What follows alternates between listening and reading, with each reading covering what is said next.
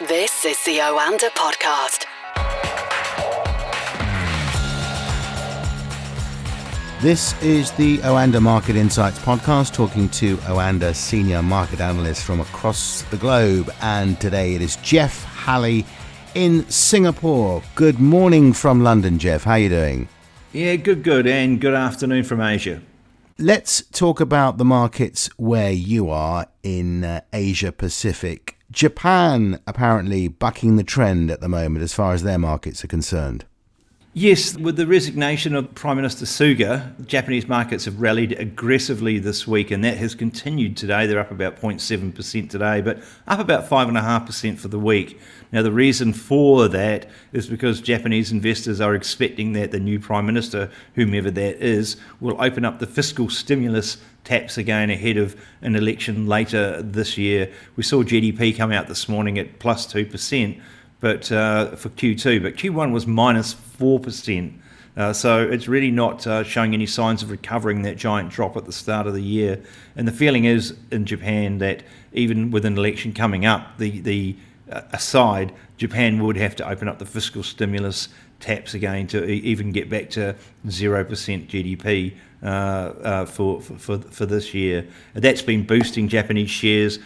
Even as the rest of Asia has been generally retreating. We saw commodity prices fall overnight, and New York came back from holiday in a fairly bad mood as well. The concerns about the longevity or the momentum of the US recovery weighing on sentiment with US investors. The US stock market closed slightly lower overnight, and that has fed through to stock markets in Asia today as well. And looking ahead to the next 24 hours or so, we've got inflation figures coming from China, but probably more importantly, the latest from the European Central Bank. Yeah, look, I think unless that China inflation comes in a long way below the 1% expected, we're not going to get a lot of reaction there. I mean, if it does surprise quite substantially to the downside, the stimulus trade will be back on in China again, and Chinese equities have also rallied quite strongly this week in anticipation of more stimulus from the central government. That trade will get renewed momentum if it's a low ball inflation number tomorrow, but otherwise I think it will pass without incident. The ECB is probably the most interesting event for the rest of the week.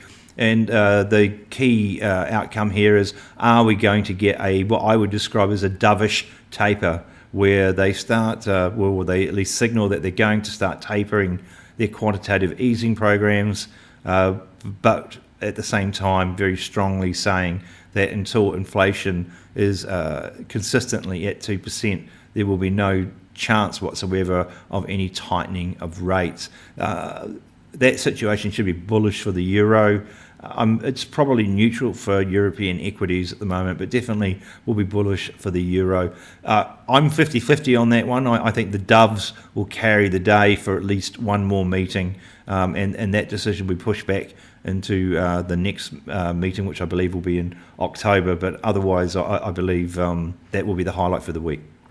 Meanwhile, let's talk about Bitcoin. Bitcoin falling quite substantially. Has that got anything to do with the problems with the Bitcoin launch in El Salvador? Because, famously El Salvador has been the first country to take on Bitcoin officially, and it's all gone a bit wrong. Look, it was a bit of a rocky launch. I believe that they've said they've overcome those initial issues, and there were always going to be teething issues.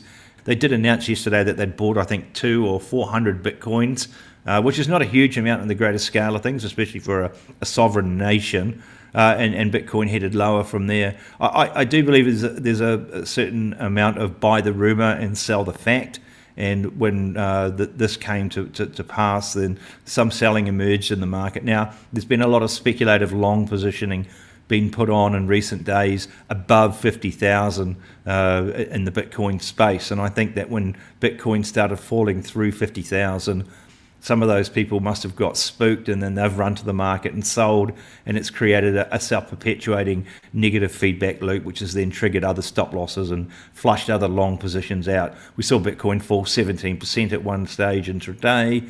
Still finished down 11% on the day, and it's fallen another 3% today.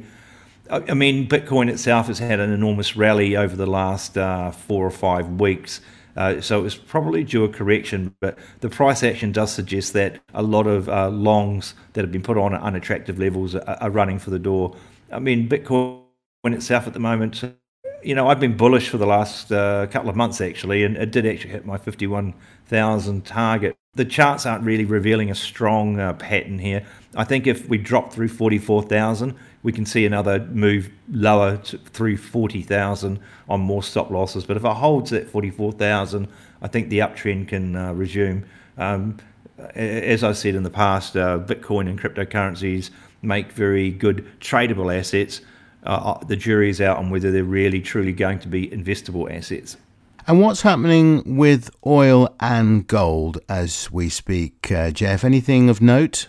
Oil ticked down lower overnight, and that was just in the tone of the general negativity that New York came back to the office with after the holidays. Obviously, with OPEC adding production on a daily basis, combined with concerns about the pace of the US recovery, that was never going to be a good news for oil. So it dropped slightly overnight. And to be honest, if Brent crude goes down through $70 a barrel, I'm expecting some more capitulation selling to emerge. That could be the dip to buy, though, I think, in the bigger picture. Gold I have been quite concerned about with for the last week, and simply because when gold climbed above $1,800 an ounce, it seems to have run out of momentum. Now, all of last week, we saw the US dollar get sold, but gold could not rally. It could not really make it up through $1,820 an ounce. When the US dollar spiked sharply higher overnight, we immediately saw gold come under pressure, and it fell through that $1,800 mark and is trading around $1,795 at the moment. I think gold does look very vulnerable. It trades at a very strong inverse correlation to the US dollar at the moment. So if we see US dollar strength this afternoon in New York, we could see gold fall through 1,780, and that could be the start of a move down to the 1,750 area. So I think gold, out of all of these asset classes we've been talking about today, that is the one giving me the most concern at the moment. Okay, Jeff, thanks very much for joining us this morning. Have a good day. And to you, always a pleasure. This is the Oanda Podcast.